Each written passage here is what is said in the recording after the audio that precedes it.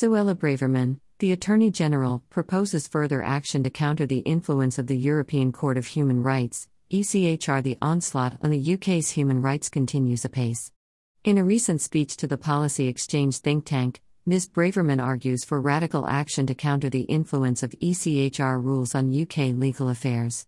This latest attack is almost certainly triggered by the decision of the European Court to prevent the deportation to Rwanda of a number of immigrants. This occurred almost minutes before the plane was due to take off from Boscombe Down Airfield, a mile or two from where this is being written. The government is evidently determined to reduce several key rights enjoyed by British people sometimes for centuries. A new act will make it harder to protest and gives the police and ministers greater powers to curtail them. The ability to seek judicial review is also to be curtailed. The ability to strike is to be subject to yet further restrictions. The Human Rights Act itself is to be abolished and replaced with a Bill of Rights which will be weaker.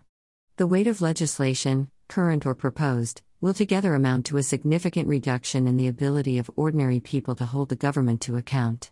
We must also add sustained attacks on the BBC, its journalists and its funding, and the intention to sell off Channel 4, which are both seen as irritants. We discussed in an earlier post, Ms. Braverman's dubious and, we argued, quite inappropriate, attitude towards torture, echoing the arguments of Professor Posner of Chicago. We referenced an article in The Observer which showed that several of her claims about her career were of doubtful veracity. No record could be found, for example, of a supposed contribution to a legal textbook. Her claims about the chamber she worked in were also questioned. She was one of the candidates to become Britain's new Prime Minister. In a review of her speech in The Guardian, she is quoted as saying, "Greater than, a culture where fringe campaign groups, purporting to champion rights, have claimed a moral high ground and have adopted an attitude of intolerance. Often with vastly inflated salaries and armed with a Newspeak dictionary, they have created mighty citadels of grievance across the public sector and made huge inroads into the private sector." Greater than Guardian, 11th of August 20122, p5. She further claims that the UK now has a rights culture.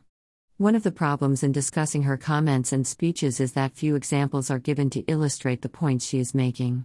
She attacks the judiciary, the human rights community, and is vociferous about woke matters.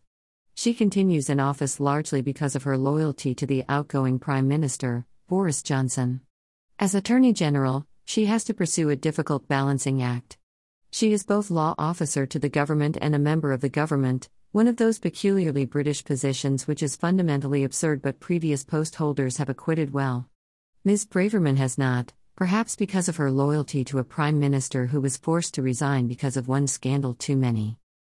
The concern is that the rhetoric and legislation which comes from it are becoming a danger.